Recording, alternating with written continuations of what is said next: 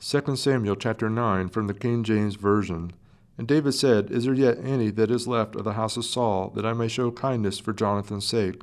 And there was of the house of Saul a servant whose name was Ziba.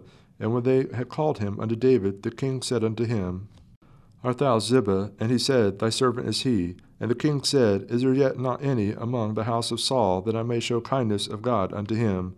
And Ziba said unto the king, Jonathan hath yet a son, which is lame on his feet. And the king said unto him, Where is he? And Ziba said unto the king, Behold, he is in the house of Machir, the son of Ammiel of Lodebar. Then King David sent and fetched him out of the house of Machir, the sons of Ammiel, from Lodebar. Now when Mephibosheth, the son of Jonathan, the son of Saul, was come unto David, he fell on his face and did reverence. And David said, Mephibosheth, and he answered, Behold thy servant. And David said unto him, Fear not, for I will surely show thee kindness for Jonathan thy father's sake, and will restore thee all the land of Saul thy father. And thou shalt eat bread at my table continually. And he bowed himself and said, What is thy servant that thou shouldest look upon such a dead dog as I am?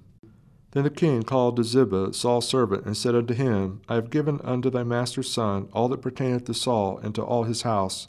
Thou therefore and thy sons and thy servants shall till the land for him. And thou shalt bring in the fruits, that thy master's son may have food to eat. But Mephibosheth, thy master's son, shall eat bread alway at my table. Now Ziba had 15 sons and 20 servants. Then said Ziba unto the king, According to all that my lord the king hath commanded his servant, so shall thy servant do. As for Mephibosheth, said the king, he shall eat at my table as one of the king's sons.